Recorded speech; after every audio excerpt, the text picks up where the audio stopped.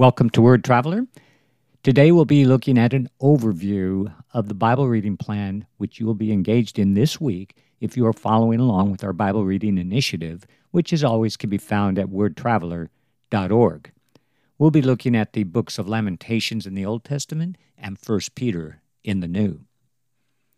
Most of the book of Lamentations was written as a set of poems, with each new stanza beginning with the next letter in the Hebrew alphabet.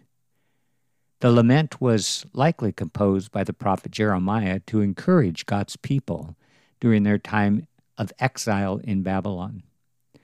The acrostic format may have been simplified as a practice of memorizing the prophet's words by faithful followers during a time when very few written copies of his message were in circulation.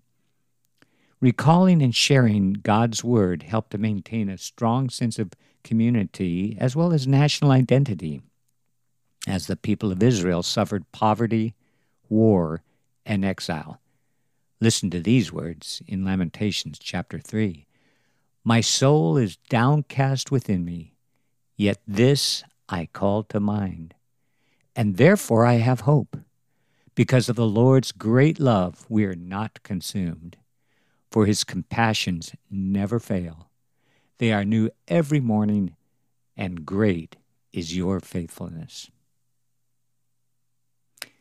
Peter's first letter was written to prepare Christians for suffering during a period of political upheaval in the Roman Empire and widespread persecution of the church at the hands of brutal and demented Emperor Nero.